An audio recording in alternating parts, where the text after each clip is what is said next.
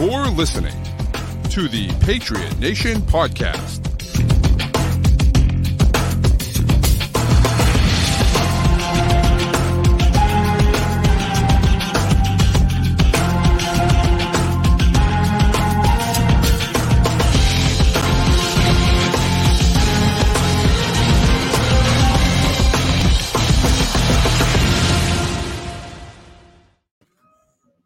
Welcome into another edition of the Patriot Nation podcast.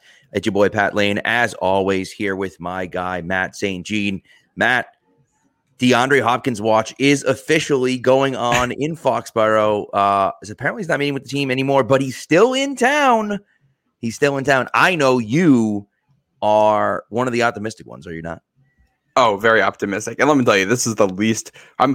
I'm glad that I got like my 9 to 5 stuff done early in the day today. Got most of that out of the way because after like 3 o'clock, I was not productive. I was just refreshing Twitter, looking on Instagram. Yep. With what's DeAndre Hopkins up to? And then I got a haircut today, as you can see, freshly trimmed. And I was really hoping I was gonna have a nice update coming out of that. Like come out, pick up my phone, and have them sign. Not yet, but I still feel pretty good about where they're at. It would have been nice. That would have been nice. Didn't happen. But that would have been nice. So, look, I mean, it's funny. We talked about it last week, of course. You know, I kind of said that I didn't think they necessarily needed DeAndre Hopkins. In other words, I don't know if the fit is fantastic. However, after seeing him on Instagram, you know, saying that Matt Judon's La Familia and he's there and so on and so forth, like, you look at it and say, I'm like, it'd be kind of nice to have DeAndre Hopkins on the team. Like, and I know culture-wise, I don't know if he fits. He doesn't practice a ton. He's had a ton of injury history. Like, I get all of that. I know. But, like, he is kind of a beast, and he is the best option that you have right now. Now, that doesn't mean that he's going to be your best receiver come the end of the year. Maybe Tyquan Thornton takes a huge step ahead. Maybe they're able to, you know, to build something next year. You know, do I think Jerry Jeudy would be a better option? I do.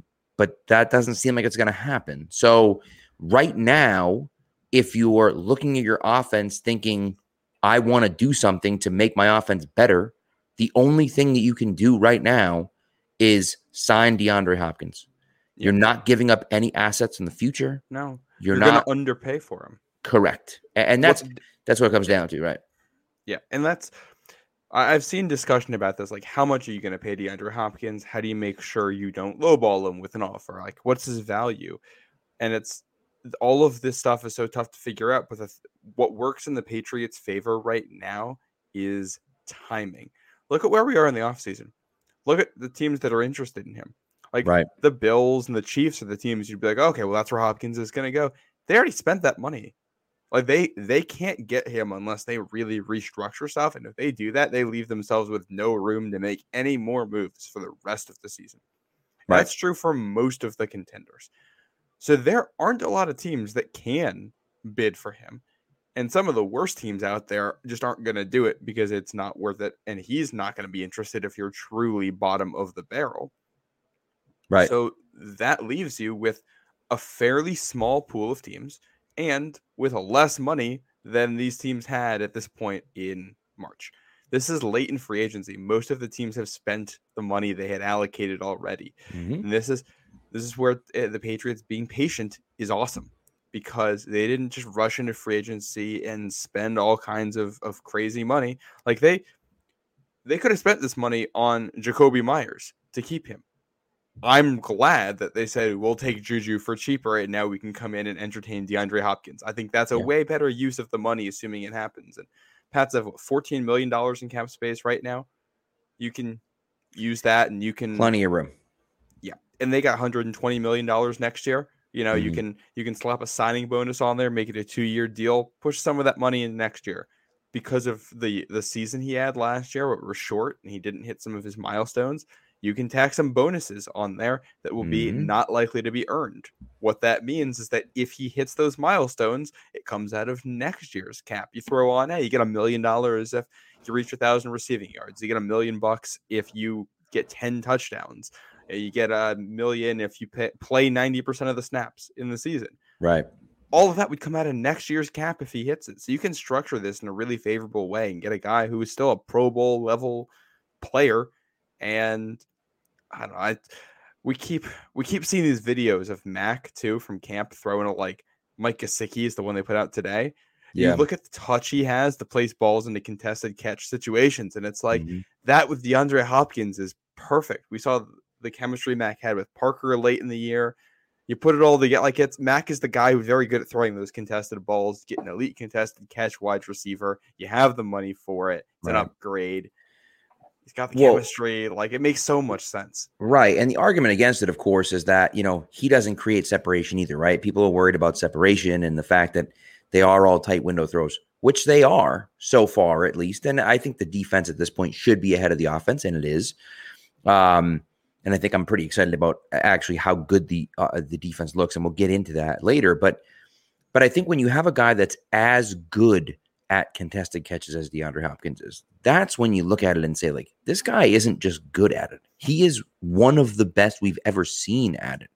And so the way he's able to contort his body and make these catches when it seems like there's no chance that he has to make the catch, and he comes down with it anyways. And so, adding a guy like that, I think is helpful. And again, do I think he's the best fit ever? I don't necessarily. But if you're worried about your offense and you think your offense needs another piece, DeAndre Hopkins is the guy. He's the only guy, right? That's it. There's nothing else, right? And I think that, and Thad points out too, like, that Belichick doesn't want to wait for an answer. And I agree with that. I don't think that the Patriots want to sit around and wait for DeAndre Hopkins to make a decision. So it's going to be, hey, look, here's our best offer. Let us know. Yeah. Well, here's the thing. I think there is a certain amount of waiting that's cool, because I'm assuming, like, what we've heard publicly is what I'm assuming Hopkins is telling the teams here too, which is that, hey, I'm not making a decision before training camp, or at least I'm not signing before then, because just I'm not, like, that's the timeline I'm on right now. Nothing that important happens between now and training camp. Like, there's organizational stuff behind the scenes, but, like, no, they kind of get the next 5 weeks off here. Nothing crazy happens. So there isn't, from an X's and O's or football perspective, there isn't really a difference between him signing today or signing on July 25th in 5 weeks. So I think you can wait then. I don't think you're going to wait around until mid-August, but I also think you give him the offer and you say, hey, this is what we're going to do, and we're going to go do our thing. And if you want to join, take the offer and you're welcome to join us. And if you want to go somewhere else or whatever, then let us know. Right. No, it's true. And look, I mean, I think ultimately it just kind of comes down to they will wait for him if they have to. I think they're trying to make it so that he doesn't go anywhere else, right? So that he doesn't go up to Buffalo and Buffalo's like, hey, it's Josh Allen and all these freaks up here, or Kansas City and it's, hey, here's Patrick Mahomes with Travis Kelce and so on and so forth. And so I think they're trying to do that. And whether that will work or not, who knows? But it seems like there's definitely mutual interest, right? You listen to Burt Breer was on NBC Sports just before we went on, actually, and was talking about how Hopkins had a bunch of one-on-one time with Bill Belichick, which I think is great. And that's the draw. The draw is Bill Belichick. And I know Mac Jones struggled last year, and I think that there's a lot of people in the league that think that he can be a good player. I think we saw that in 2021. Now, how good? We don't know that yet, right? But I think that there's a plus side to that. I think Bill O'Brien, he has some familiarity with him and how his offense works. But the big draw is Bill Belichick. You're playing for Bill Belichick. You respect the hell out of him. You think the world of him, and so you look at it and say, this is a great opportunity to play with a great coach and play for a great coach. And so I think that that's the big selling point, and that's kind of probably what they went for today. And again, whether it will work, we'll find out. But the Patriots, certainly will not be from lack of trying by the Patriots. They don't typically host guys like this. And they did that. They put the full court press on DeAndre Hopkins, and we'll see. We'll see what happens. Yeah. And I don't know. I mean, I feel like this is the quintessential Bill Belichick move too. Like, this is the same, but it's around the same point in the career where you bring in Randy Moss. And remember, we traded for Chad Ochocinco, who's a guy who I think Bill respected in a way similarly to Hopkins, or at least if you look at NFL mic'd up, that it would lead you to believe Bill thinks of those guys somewhat similarly. So this is absolutely a Bill Belichick move to say, hey, people think this guy is a little bit washed up, but he can still do X, Y, and Z well. Let's bring him in. We know we can get him at a discount, less than we get him at in the open market, and you hope you can hit whatever it is. I mean, you got the $14 million and $120 million next year. You're not gaining a whole lot by rolling that money over. You're going to spend some of it anyway. I'm sure you're going to spend some of it at points during the season as guys get injured and you got to sign people or you make a trade or whatever. So you're not going to use all that money right now, but you want to use that money. If you can use that money to make your team better, you're going to do it. They're going to be competitive with the offers. Oh yeah. I don't know. There's a mutual respect between, I think, both Bills and DeAndre Hopkins is what we're hearing at this point. Yeah. And they've been looking for veteran receivers. They've got the money to do it. I think if there's a reasonable offer to be made here and Hopkins is interested in playing in New England, it will happen. That's kind of how I feel right now. He's met with 2 teams.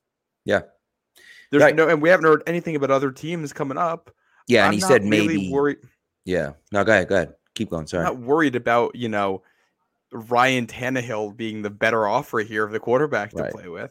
Yeah. I'm just not worried about what they're doing in Tennessee on that front. It's an easier division. That's about it. Hopkins seems like a guy, he's going to go to an organization he trusts that'll pay him enough where he feels respected.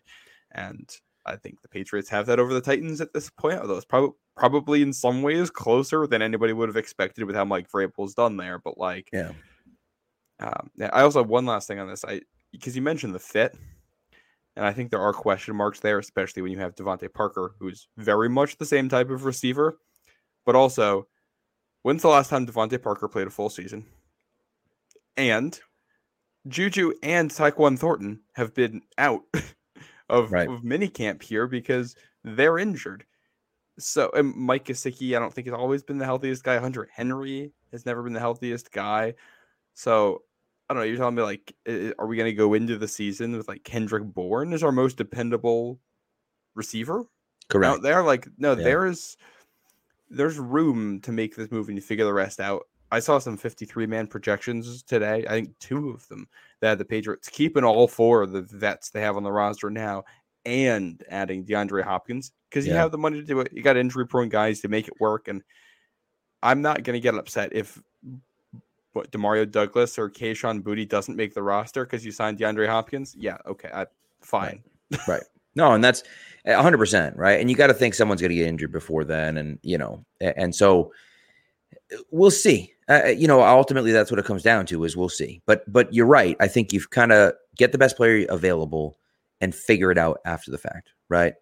And then we'll kind of see where that goes. One quick note, just for anyone that doesn't know, they're not likely to be earned, right? So when you give incentives to players, there are 2 kinds of incentives. There are likely incentives and there are not likely to be earned incentives. The not likely to be earned incentives are literally just anything that they didn't do last year, anything above what they did last year. So, and I don't know the exact number, but I think it was around 700 yards that he had. He had 717 yards and 3 touchdowns. Okay. Last year. So if you give him an incentive for 720 yards, that becomes a not likely to be earned incentive because he didn't hit 720 yards last year. You give him an incentive for 4 touchdowns. That's a not likely to be earned incentive.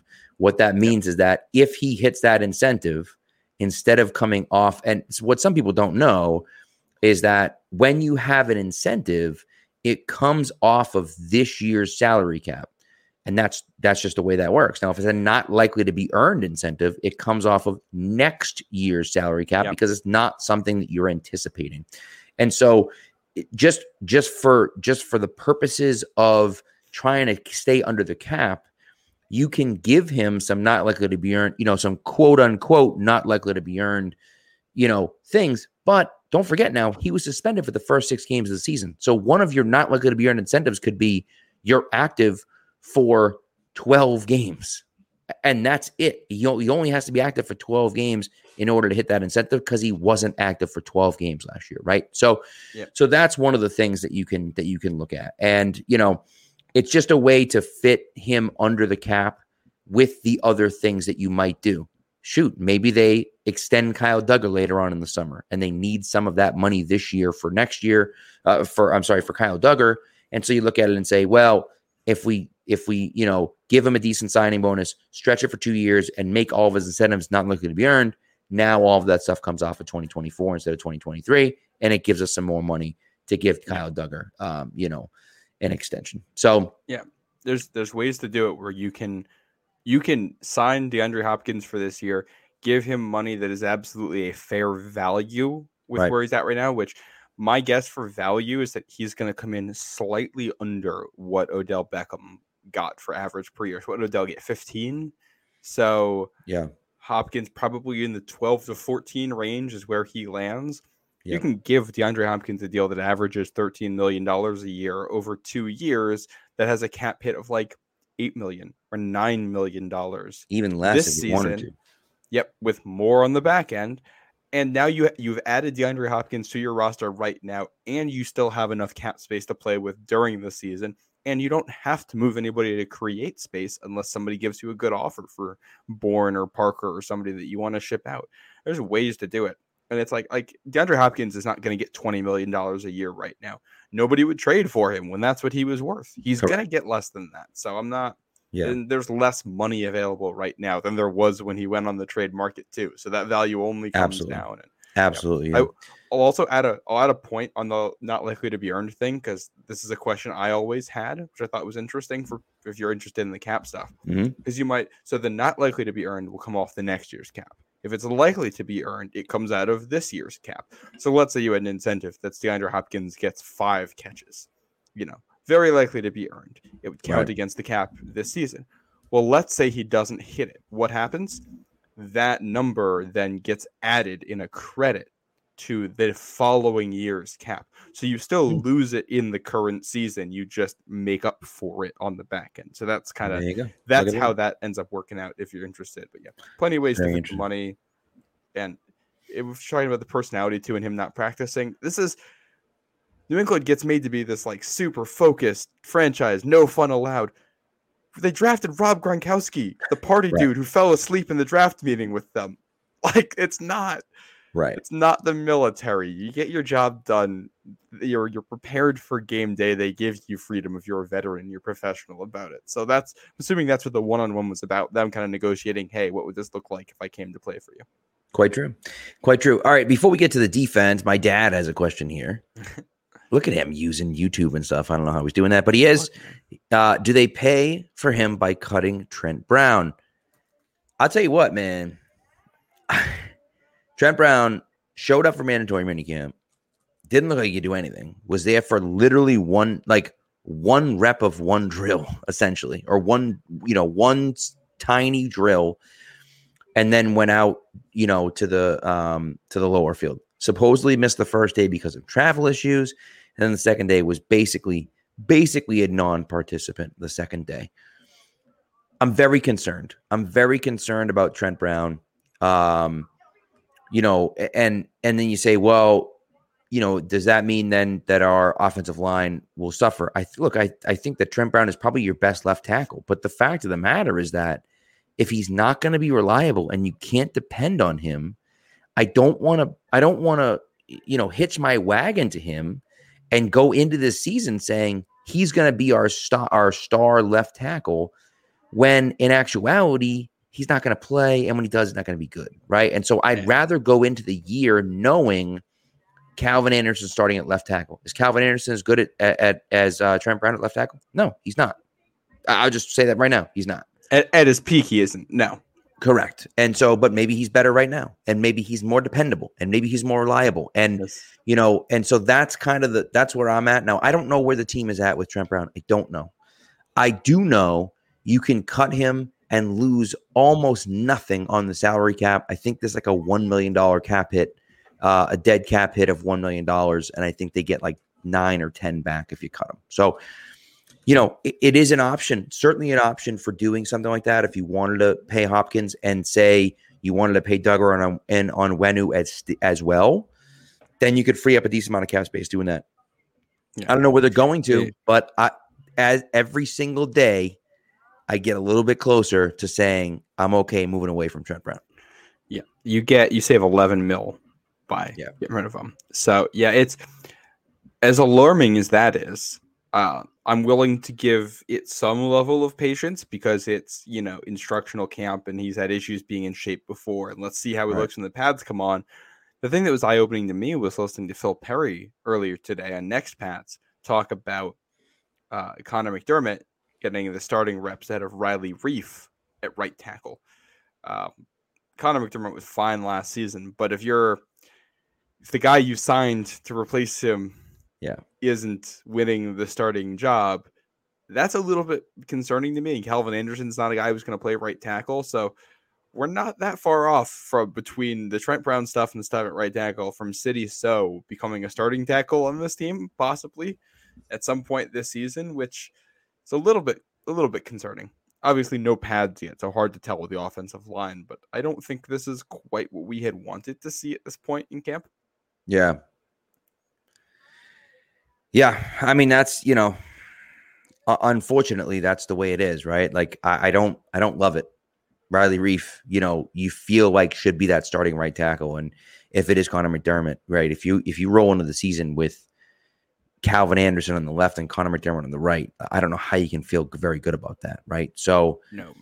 But, I don't know, maybe City So makes a little bit of a leap when we get training camp. Now, listen, they also don't have pads on. So, like, we haven't really seen anything. And it's like, Calvin Anderson they were saying Calvin Anderson's having a hard time with the speed on the left side. And I'm like, what do you mean? He's not even blocking the guys. They don't have any pads on. Like, how is he supposed to block? Like, of course he is. It's kind of silly. Like, it's almost like I know that they're going like 3/4 speed, allegedly. They don't have pads on. How's he going to block the guy? Like, it just doesn't make any sense, right? Anthony Jennings is getting pissed because someone hits him too hard. Like, well, what do you want these guys to do? It just, I don't know. Let's see. Let's wait and see until they get the pads on. But at that point, then it almost becomes too late. Like, maybe you can then trade for someone that's, got an expiring contract or something. But now you're getting desperate, right? And you never want to be in desperation mode. It was, in some ways, it was too late when they didn't draft a tackle like the 2022 draft. Like, that's kind of the issue here, too, is that, like, the stuff has cascading effects. And not that, like, obviously we'll have to see what Cole Strange is. But, like, if you don't like anybody there, like, this free agency wasn't great for tackles. And this draft was not very good for tackles. And clearly they didn't like the tackles that were available, except for City So, where they ended up grabbing him. So it's like, I mean, this is the issue, is that tackles are very, very hard to find. And we're not the only team in this boat right now. Like, there's the Pats, for all the stuff we talked about with the Pats offensive line last year, it actually, I think it graded out somewhere in, middle of the pack NFL, something like that, at least in some metrics. It wasn't the worst.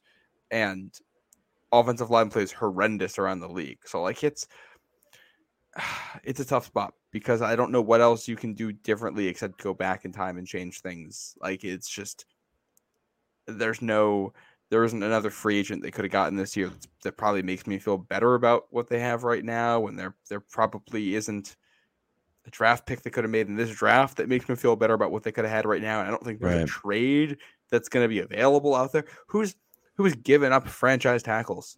Yeah, no one. And that's the problem. Unless you're gonna pay an arm and a leg, for a guy like Laramie Tunsil, like the Texans did, right? It just, And I'm just not they made the biggest upgrade they could have by switching out the coach. I think that's probably your biggest move you could have made on the offensive line this offseason. Right. You're just gonna have to hope that you're taking I don't know, puzzle pieces that are like a C- and open the coach can turn the product into a B- and you can live with that. This isn't going to be some of the old school Pats offensive lines where it's just going to dominate you. It just needs to be good enough to let the rest of the stuff shine, which you signed DeAndre Hopkins, and the skill group for the Patriots have, I think it's one of the better ones in the AFC. What are we talking about the Patriots? Well, you got a great skill group, but the quarterback and the offensive line are the issue. What? I know. The New England Patriots? What are we talking about here? So Thad just mentioned him, and I was just about to mention Jonah Williams. Yeah. So the Bengals, just for people who don't know, the Bengals signed Orlando Brown Jr. to play left tackle for them, we assume. They also have La'el Collins from Dallas, who plays really solid right tackle as well. Jonah Williams is kind of is, I don't want to say he's on his way out because that's not necessarily true. But Jonah Williams is a guy that hasn't necessarily lived up to expectations. He's been fine, but he hasn't necessarily lived up to expectations. He's a guy that I think could be available, possibly. And again, I don't know if he's going to be, but he could be available. He might be the odd man out. He's also on an expiring contract. So the fact that he's on an expiring contract, he's on that 5th-year option. He's on an expiring contract, got that 5th-year option that last year to the Bengals look at it and say, we have 2 tackles that we're comfortable with. We're not going to pay Jonah Williams big money to stay. So we'll trade him to the Patriots for, a 3rd-round pick or a 3rd and a 4th or whatever. What exactly. did they trade for Trent Brown the first time around? I think they did. I think it was a 3rd-round pick they traded for Trent Brown. It might have been a 4th, but I think it was a 3rd. If I have that right, and I might not, but I feel like that's correct. It was a 3rd pick 95 for Trent Brown and a 5th. So yeah, so you got a 5th back. So I mean, that's the idea, is that it might just be a 4th, or they might do something similar to that. Hey, trade us a 3rd, and we'll send you and Jonah Williams and a 5th, right? So, but either way, I look at it and think, that's at least an opportunity you have to get better. Outside of that, there's no one else out there. There's no one else out there because those guys aren't there. And so I think it's slim pickings. And there's a reason the Bengals signed Orlando Brown, because Jonah Williams has been up Correct. And down. He was drafted high, but he's had issues with penalties. He's had issues with staying on the field. This is the best guy available in the market. And he's still he's probably kind of similar to Trent Brown in a lot of ways. It's just, are you getting him on the what do you call it? You get him on the high tide or the low tide right now? You just I'm kind of shocked that there's issues with Trent Brown again, because this is with Adrian Clemby in there. I kind of figured new coach, and I think Trent's in a contract year, I'm pretty sure. I kind of figured he'd show up motivated. Yeah. And maybe he will. Right? It's early. It's OTAs. It's mandatory minicamp. Maybe he'll come in July and look like an absolute monster and look great out there. Right. And this will all be, a distant memory when Trent Brown's a starting left tackle and is, playing really well and so on and so forth. Right. And then we have to make a decision about, do we sign him to a big contract again in the offseason or let him go? Hopefully that's the case. But right now, sitting here on June 15th, it does not appear to be the case. So I think it's worth talking about. All right, so we're going to get to the defense. Before we do that, however, I have a live ad read that we're going to do. This is the first ever live ad read in Pat's Nation Network. But it's a live ad read, and it is for Caesars Sportsbook. So we have an offer for Caesars Sportsbook that you won't want to miss. New customers can get their first bet on Caesars up to $1,250. All you have to do is use our code PATSNationFull at sign up. If you sign up with our code PATSNationFull, you not only have your first bet insured, but you also be directly supporting the podcast. So if you haven't signed up for Caesars Sportsbook, join with our code PATSNationFull and drop your first bet. This offer is only available for new customers who are 21 plus and physically present in Mass and Connecticut. Please gamble responsibly. And then I have this huge long disclaimer, which I am legally obligated to read. So here we go. I'm gonna be like one of those guys in the commercials. Gambling problem? Call 877-8-HOPE-NY or text HOPE-NY 467-369 in New York. Call 1-800-GAMBLER in Ohio. 21 plus only. Offer valid and must be physically present in Arizona, Colorado, Illinois, Indiana, Iowa, Kansas, Louisiana, Michigan, New Jersey, New York, Ohio, Pennsylvania, Tennessee, Virginia, West Virginia, Wyoming only. New users and first 10 plus wagers only. $10 plus wagers only. Must register with eligible promo code bet amount or qualifying wager returned only if the bet is settled as lost. Maximum bet credit is $1,250. Must be used within 14 days of receipt. Tier credits and reward credits will be added to account within 7 days after qualifying wagers settled as void where prohibited. No one to stop before you start gambling. Problem in Arizona, Wyoming, so on and so forth. I'm not reading all the other states, but You got to look it up with the states. I don't know if there's a new a Massachusetts one. I believe the Massachusetts one. I'll give you the Massachusetts one. Call 1-800-327-5050 in Massachusetts, and we will have the full terms in the podcast description as well. Pat, I got bad news for you. If you wanted to be an auctioneer, I'm not sure if the speed reading thing is for you. Speed reading thing is not for me. Absolutely not for me. Nope, not for me at all. I've read that through like 4 times, and I still couldn't get through it. But what are you gonna do? It is what it is. So what we have to do is like hire someone to do that super fast, and then we'll just play it. I can't do that. That's not me. Nevertheless, but yeah, Caesar Sportsbook is pretty exciting. We're excited about that. So you can use that promo code PatsNationFull, and they'll give you that back.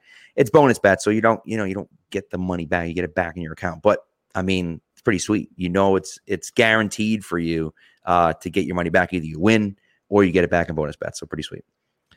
So all right, let's get over to the defensive side of the football. And my God, the defense is just it's just awesome. The defense is just awesome. I mean, like, how could you not be so excited? Right? It's just like it's great. And I was talking to somebody the other day, and I was just looking at the way this defense is going to come together. And I was just like, I can't wait for that moment this season. There's going to be at least one of them. The Patriots are playing a team with a good quarterback, and they fool him into throwing a ball right to somebody on a pick. And I'm thinking that feels like something like Justin Herbert in December in a cold Foxborough game. It feels like something he would do, throwing it right to like Kyle Duggar on a coming under a zone or something like that. But with the pass rushers this team has, and the way they're going to be able to get home, and the way that they have guys who can ball hawk in the middle of the field now outside the numbers with Jack Jones, they're going to give up some big plays, and that's going to be okay because they are going to create so many of them. Like do not get into 3rd and long against the Patriots. If you get into 3rd and long against the Patriots, just throw a screen pass or something, because the other option is Josh Uche, Matt Judon flying right in your face. You're trying to throw a ball and have it not get picked off by Jack Jones. Like, don't do that. Just give up. Well, and not just that, but obviously the addition of Christian Gonzalez, I think, is huge, right? I think that's awesome because he gives you a potential number 1 cornerback on the outside, which I think is great. Jack Jones is a legitimate outside corner. He's looked every bit the part. Looked at it at OTAs, looked at it looked like it at minicamp. The kid, played really well last year, and I think he's going to take a leap forward this year. Marcus Jones looked really good in minicamp, and I think he has that speed and athleticism. Now, what's funny about him is he's been working at outside corner. Now, I think he probably ends up bumping inside, but he's been working at outside corner, and we saw that a lot last year too. And so corners is great. And the pass rush, like you said, is awesome. Where this really gets to be a lot of fun for me is the fact that they have so many guys that can do different things. Marte Mapu already, oh my God, the hype train on that man is outrageous. And I think rightfully so, because he's played safety. He's played linebacker. He's done all sorts of different things. And so what you're going to be able to do is go out there with a lineup of Bentley, Mapu, Duggar, Phillips, and Peppers. And you're going to look at those 5 guys and say, where are they playing? I don't know. We don't know. Are they playing a single high with a bunch of guys in the box? Are they playing Bentley's the only guy in the box and everyone else is just spread around the field playing? Like, you don't know where any one of these guys are going. They could all blitz. None of them could blitz. Like, you'd have no idea. Yeah. It's awesome. And the ability to do that, and the fact that this kid, now Mapu, I know has been wearing the red non-contract jersey, but the fact that he's been out there is a good sign for him being healthy for the start of the season. But, here's a guy who's been playing linebacker and safety right away, making a big jump up from Sacramento State to the Patriots, and right away is being thrown to the Wolves and looks every bit the part when he's there. This kid has a chance, and again, I mean, it's really early, and it's insane to say this, but I don't care. This kid has a chance to be special. He has a chance to be special because, again, the thing that I come back to is the fact that he's coming from Sacramento State. He's coming from Sacramento State onto the Patriots defense, which is a notoriously difficult defense to learn and understand. And he's playing 2 different positions and maybe sometimes 3 different positions because he's also playing deep safety at times. He's a football player. It's crazy. Yeah. Is this? It's probably too early to. I told you so. It. But like, remember when they picked him? I was like, oh, this is awesome, Yeah. because you watch the tape and he's such a Bill Belichick player because he just Mhm. does everything well, and like Mhm. we haven't talked about it really, like we haven't seen it in camp, but he's going to play special teams. I feel like they're for sure. I remember Jabril Pepper cracking skulls in the punt return unit last year, especially in New York in that game where he leveled somebody. Yeah. You're going to see Mapu out there doing some of that too, and so he's going to be a multiple phase guy. I don't know exactly what role he's going to be in here as a rookie. They're obviously having him do everything now. That could be, we're going to throw you into everything, and we're going to see mentally what you handle and what you don't. We'll start you with the easy stuff as a rookie, and we'll work you into the other stuff. So we'll see what this looks like. But he should, but especially by year 2 or year 3, he should be able to do basically everything on defense. Like, he's just like, what do you play? It's crazy. Yes. Like, you just put him out there and let him do something. Yeah. Like, he's got really special talent. So I'm excited to see what he can do. And well, not just that now. Peppers said that he wasn't healthy last year and didn't feel fast. And he said that, and I was like, I feel like I watched him a decent amount last year. He looks pretty fast to me. Like, so if he's going to be faster, I mean, yeah, it's going to be. Well, and Peppers is the 4th safety probably of this group, because Phillips is going to be ahead of him, Duggar's going to be ahead of him. We'll see what Mapu is, and it's like, it's just such a stacked group. Oh yeah. And I look at the first 3 weeks of the season, I feel like it's going to be such an interesting test for this defense, because you get 3 very different offenses too. Yes. The Eagles in week 1, who are going to run the ball. Seeing the team have issues with that.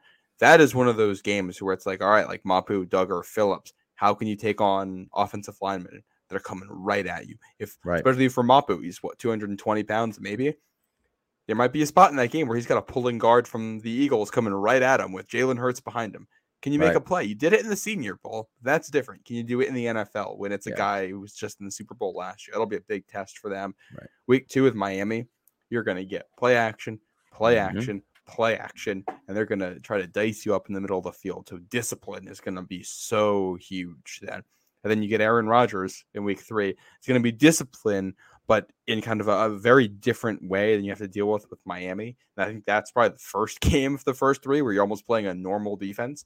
Not that Philly and Miami have gimmick offenses, but they're very unique. Yeah, they are. Yeah. The Jets are going to play, it's going to be what the Packers have been, or it's going to be, what we've seen from the Broncos and stuff. Like, it'll be a pretty normal zone offense, outside zone offense, I think. So that'll be the game where it's like, all right, now these guys can tee off, come downhill, disguise coverages, do it in a disciplined way. But that's Aaron Rodgers is the kind of guy who you can fool into mistakes because he is so good.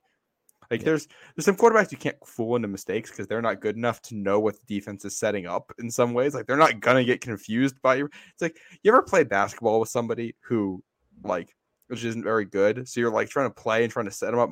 I'm awful at basketball, so people would do this to me all the time. They're trying to, like, set you up with some fancy move, and you haven't reacted to the first move by the time they do the second, so you're just still in the same place and defending it.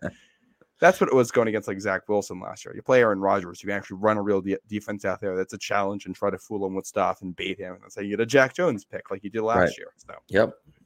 Yeah, it's going to be really interesting. And I think that's kind of what you're hoping you're set up for. And again, that's why you draft a guy like Keon White. That's why you draft a Marte Mapu, because you can be different things, right? And the Patriots, it's funny because the Celtics were talking about positionless basketball, right? And where they drafted Jaylen Brown and Jason Tatum in back-to-back drafts, right?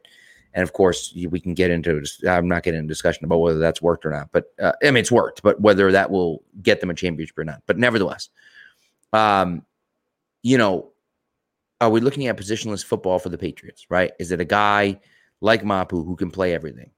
Phillips can play everywhere.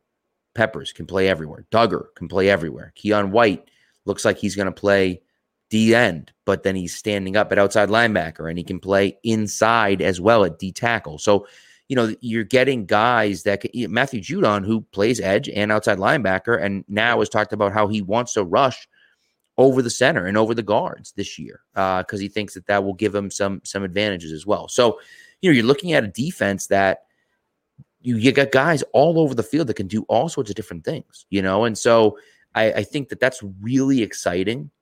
And you look at that and say, all right, we come out and we're able to disguise what we're going to do before the play. Based on our personnel, you don't know what type of defense we're in. You don't know. You think, okay, we're in like a dime formation because you got a bunch of D-backs in the field, and we come out and we're in like a 4-4 defense. And you're like, well, what the hell is this? Why, these guys are all at the line of scrimmage. So, and again, are you going to, then it comes down to, can you take on the blocks? Can you stop those guys on the outside? Can you, you got to remember now, you can't take out those guys' knees as they're pulling anymore. That's not allowed anymore. So if you're 220 pounds or 215 pounds on the outside trying to take on that pulling guard, you got to take him head on. You can't dive at his legs anymore. So, are you going to get blown up? Are you going to avoid him? Are you going to, power through him and make the play? Who knows? But I think it's going to be a big test for the Patriots right off the bat, like you said. And I think that, they're positioned to be better against it. They have the speed, they have the athleticism, they're continuing to build that on defense, and I think it's fantastic. I think it's great that they're doing that. But it's just, you almost look at it and say, like, that's good, but, there's a lot of question marks as well until we see them actually do it. And they were really good against bad teams last year. They were not so good against good teams last year. They were fine against good teams, but not great. Can they be good against good teams as well? That separates a top 10 to 15 defense from the top 5 to 10 defense. And when they played mobile quarterbacks last year, you have no Duggar for one, missed Duggar for the Baltimore game and part of the Chicago game. Pretty sure Lawrence Guy was out of at least the Chicago one. Like, he's a key part of what you do run defense. And when they didn't have those guys, the run defense totally fell apart against mobile guys. Yeah. Guess what? Lawrence Guy's holding out right now, it kind of sounds like. And he's also getting older. Yeah. And if your entire run defense is based on one guy like that, that's kind of the one area I'm surprised we haven't seen Bill bolster. Like, Lawrence Guy has just kind of been there for forever. Carl Davis is still hanging around as your nose tackle who comes in when you need him. Right. And they have Godshaw, who's fine, but he's a good player. I don't know if he's more than a good player, and as a run defender, he's not Vince Wilfork out there, that's for sure. So you look at you do look at the guys they added, and it's like, well, Mapu's like good against the run for a guy his size. Keon White, for all his strength, was not great against the run in college. He was really hit or miss there. Had some trouble with his balance. Right. Christian Gonzalez can tackle, but isn't always the most physical. Jack Jones has his tackling issues. You've got Marcus Jones, who's just a smaller guy. He's going to have tackling issues. It's a team that is not all that set up to stop the run if a team can say that this is all we're going to do. And that's where that Philly game gets really, really interesting, because if you want to get the Patriots into tough spots, I think what you want to do is say, hey, we're going to make you take your safeties off the field because we're going to run so much that you have to put the linebackers on. Like, you have to get Bentley and Tavai out there. And then we're going to attack the middle of the field once they're out there with play action. That's what's going to be tough. So you're going to need those defensive linemen to really step up. And I'm still a little bit shocked this team hasn't added more depth at defensive tackle for run stuffers in the last couple of years. Yeah, I really thought they were going to take one this year, and they didn't. I know they signed Justice Tavai, but that doesn't count. No. They haven't really done anything to bolster there at all. So, and obviously they drafted Christian Barmore a few years ago, right? Clearly, so that he's a pass rusher. He's correct. Not. He doesn't give you a whole lot in the running game. So, but you hope that he could develop into that, I think was the idea, right? Yeah. He hasn't necessarily developed into that. He's been hurt a bunch. And so we'll kind of see what happens with Barmore. But you're right. There's definitely not, I guess Carl Davis, you can stick him back out there again. And you have some of those guys. I think Dietrich Wise played pretty well against the run last year. So you have guys, but you don't necessarily have any of those dominant run stuffers. So, and if you're playing the Eagles and it's like, well, they're running the ball, so that means we got Carl Davis out there, we got to get Godcha out there, we got to get Guy out there, we got to get Wise out there. That's your 4-man front, and we need Bentley and Tavai, and Judon's going to be out there, and it's like, all right, well, now Josh Uche can't be out there, and now Anthony Jennings is seeing the field more than Marty Mapu, and you can't get some of your depth in the secondary out there, which is your strength in a lot of ways. Yeah. That's where it becomes an issue. And that's where I think the key for the Patriots, the way they're structured right now, is to play from ahead. Because basically, I think any team in football if the Patriots get the ball first and can get a score on that drive and can force an early turnover and get a score off of that, and you're up by 2 scores in the first quarter, from that position, I think the Patriots can beat literally anyone in football. Because if the other team has to pass, this defense will pick you off, it will turn you over, it'll get sacks. It's going to do all that.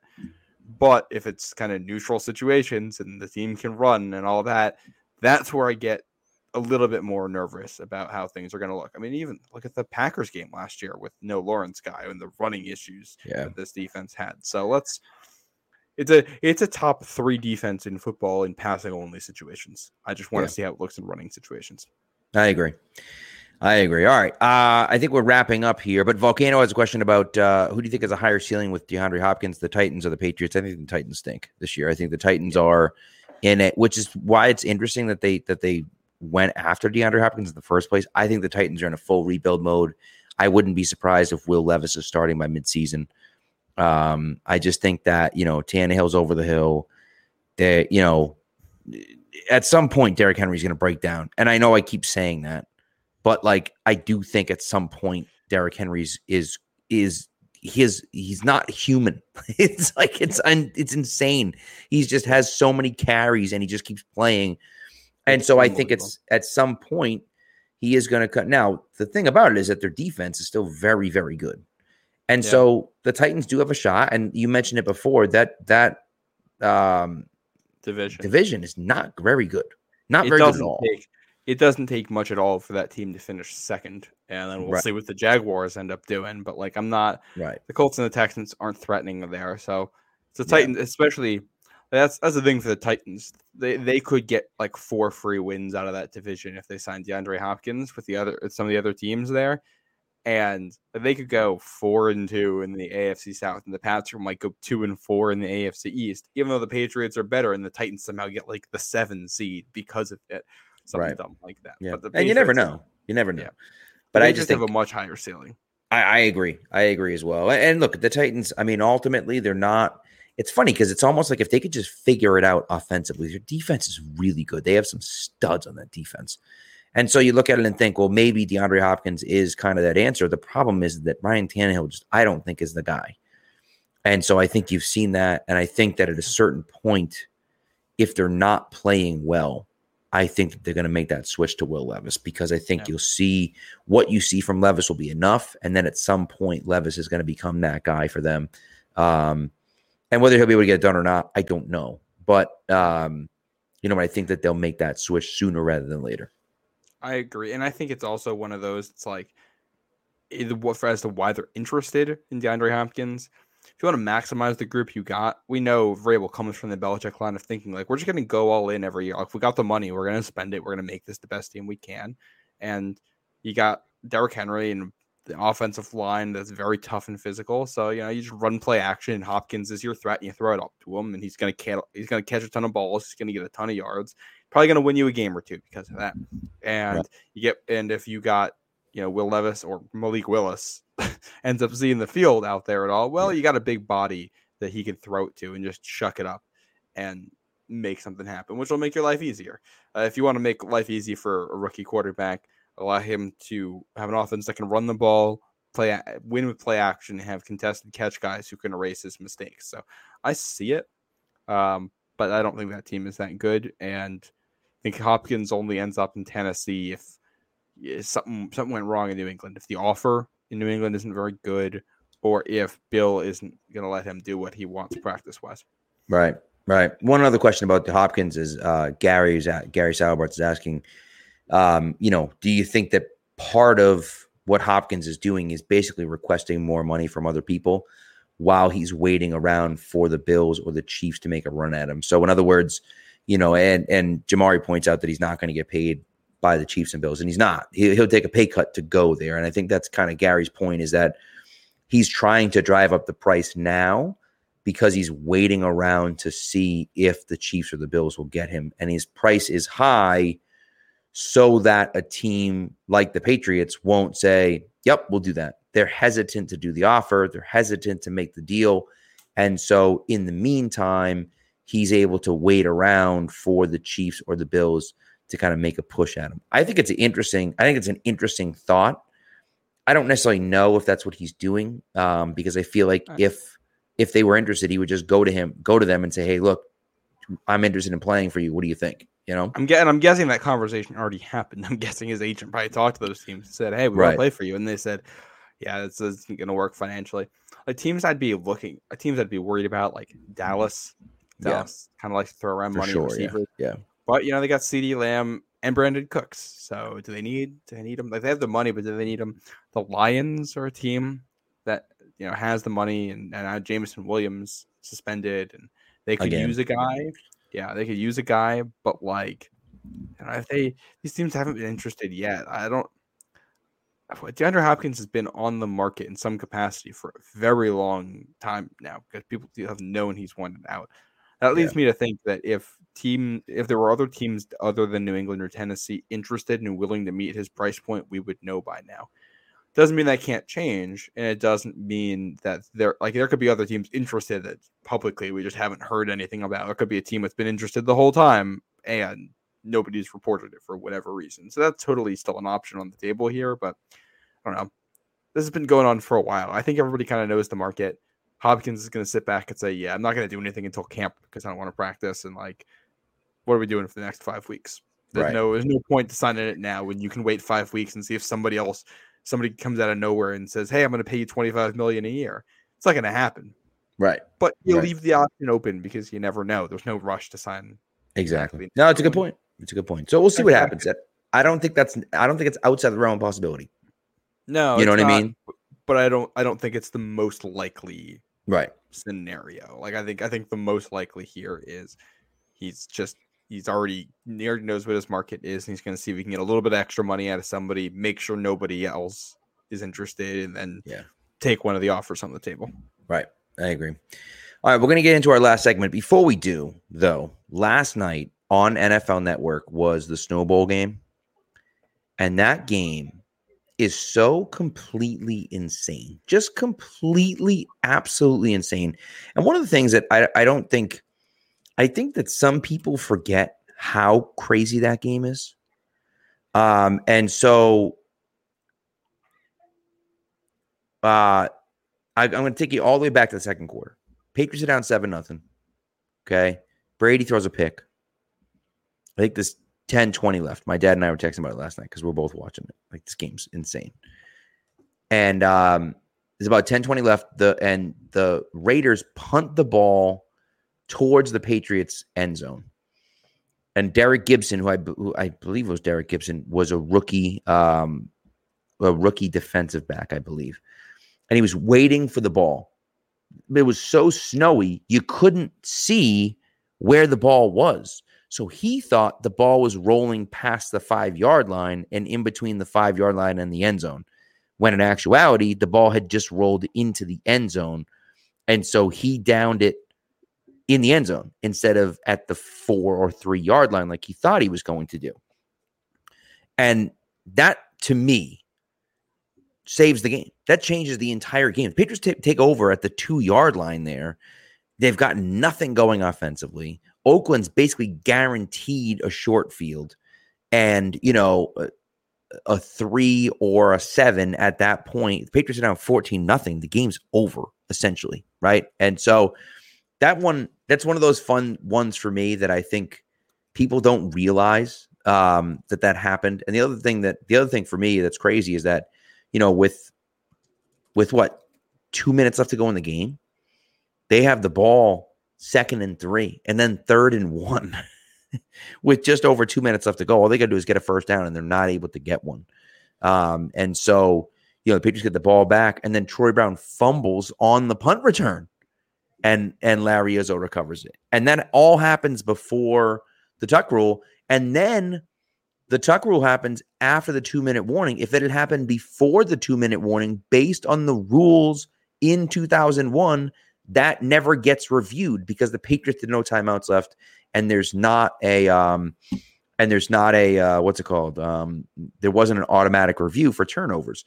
So even if the guy would have overturned it, it wouldn't have, and the Patriots would have lost. And so it's just, you go down the list of things that happened because of it, and you're like, man, if it had happened two plays early, it wouldn't have happened. If Troy Brown's fumble doesn't get recovered by Larry Izzo, if all these different things that happen, it's completely insane. That game is completely wild, and for a 17-14 or for a 16-13 game, I mean, like, it's completely insane. Yeah. I was it yesterday, 2 days ago, I broke out my Patriots DVD and was just watching the 3 games the glory of that one because it's so good. My favorite moment in that is still when Brady runs in the touchdown and the call on it.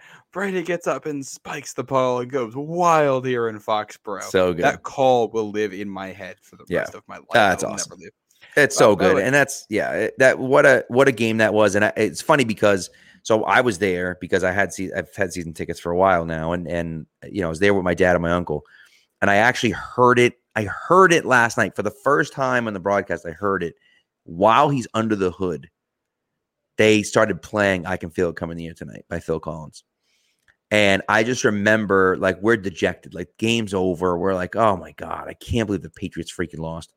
And that song comes, and they're like, we're going to review it. And we're like, what the hell are they reviewing? Because we don't know what the tuck rule is. We didn't know what the hell that was. You know what I mean? And so they go under the hood, and the song comes on. And I just remember we all looked at each other, and we were like, is something insane about to happen? Like, why is this song playing right now? Like, it was just like, I don't know. Yeah. We just had that, like, weird feeling. And then he comes out, and oh, my God, what a freaking moment that was. And I still remember, like, Jerry Rice being like, oh, whatever, dude. It's just so good. Oh, my God, so good. Yeah. So totally unrelated, but I just had this sent to me. I hadn't seen it before, but it was reported like 2 hours ago. What you know who Craig Carton is? I've heard the name. I've definitely heard the name. New York area Jets radio host.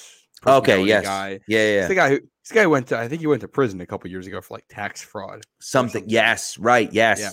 That's how I know the name. Because they used to be Boomer and Carton in the morning. I used to listen to that on the way to school because I grew up in Jets and Giants territory. Anyway, he's reporting, I don't know how verified this is, that there was a trade in place for Aaron Rodgers to come to New England, and Rodgers vetoed it. What? Yeah. That is he tweeting that from prison? Like, what's going on? What do you mean? No, he's out. He's now. Out of prison now. He's back on the air. But this is I can't speak at all to the veracity of this. It's Craig Carton, so I don't know how he's like the New York version of Scott Zolak, I think, in terms of guy who's connected, but just because he says something doesn't necessarily mean it's true. That's right. That's wild, though. If it is the case, I'd love to learn more about that. Yeah, that's really interesting. And it is funny because, I mean, who knows? Like, who knows what that trade even goes to, right? Yeah. I mean, the quote from the article, I'll just read. You just sent the article. Yeah. The quote from the article is, "Those snakes in the grass in New England can never be trusted. I want to thank my man Aaron Rodgers for recognizing you don't go play for Satan." I feel like we can take this report and throw it in the trash. Yeah, definitely no bias there. Right. Yeah. But I saw that. I was like, that is bizarre. That's pretty. It wouldn't shock me. I mean, I think we all know Aaron Rodgers is good at football. Bill likes guys who are good at football, and nobody thinks this organization is married to Mac Jones. Even as somebody that's a Mac Jones defender, I wouldn't be married to Mac Jones. Like, I think he's better than what we saw last year, but that doesn't mean he's a franchise guy. We just don't know yet. So if you get an opportunity to add a guy, you get an opportunity. It wouldn't shock me if they were interested. No, it's true. Also, big shout out to our guy Gary over here in the UK. Says, hit the like button on these guys. These guys do a great job. I always watch from the UK on my night shift. Gary, we appreciate you as always, sir. We got a lot of UK listeners in here. We do, and I love it. I absolutely love it. Amazing. It's crazy. They're nutcases, dude. Listening at, what is it, 4 o'clock in the morning over there or whatever, dude? Yeah. I love it. It's great. Yeah. See this? I don't know if you've ever done this, pal. Have you ever watched British panel TV shows? I'm just going to speak to our British audience for a second here. No. Are you familiar with these? Negative. They're like a combination of like, I don't know, kind of an SNL. They're basically their game shows that they do in England. Wait. Are you talking about who's the guy? Jimmy Carr? He's on some of them. Yeah. Okay? I've seen of some of the Jimmy Carr ones because they're always funny. And the guy that just passed away last year, I think, was on one of them. Yes, Yeah. and oh my god, that guy's freaking So funny. hysterical. Because they do, it's a thing in England that they don't really do here in the US, which is basically game shows, but all of the contestants are comedians and it's all like a big improv thing and they all riff off each other. I love it. I think it's hilarious. I've watched a ton of those shows. Yeah. I always wish they did American versions, but yeah, that's my little. I've There you watched go. a strange amount of British TV in my life because of those. So that's my I like vote to the UK people in here. I like it. I like it. Very nice. All right. Last segment. Here we go. And now for something we think you'll really like.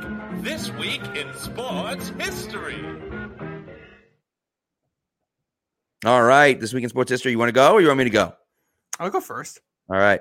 Yeah. On this day in 1928, Philadelphia A's baseball star Ty Cobb stole home for a record 54th time. Imagine stealing home 54 times. That's insanity. I couldn't do that in Little League. Like That's let alone outrageous. professional. It tells you a lot about what baseball was like at the time. But I mean, Ty still, Cobb, but 54 times is outrageous. That's just ridiculous. yeah, that's Obviously in his pretty career, clearly, but still, I mean, that's unbelievable. Yeah, I think he ended up with more than that. I don't know what his total was, but Yeah. yeah. Ty Cobb, what a character.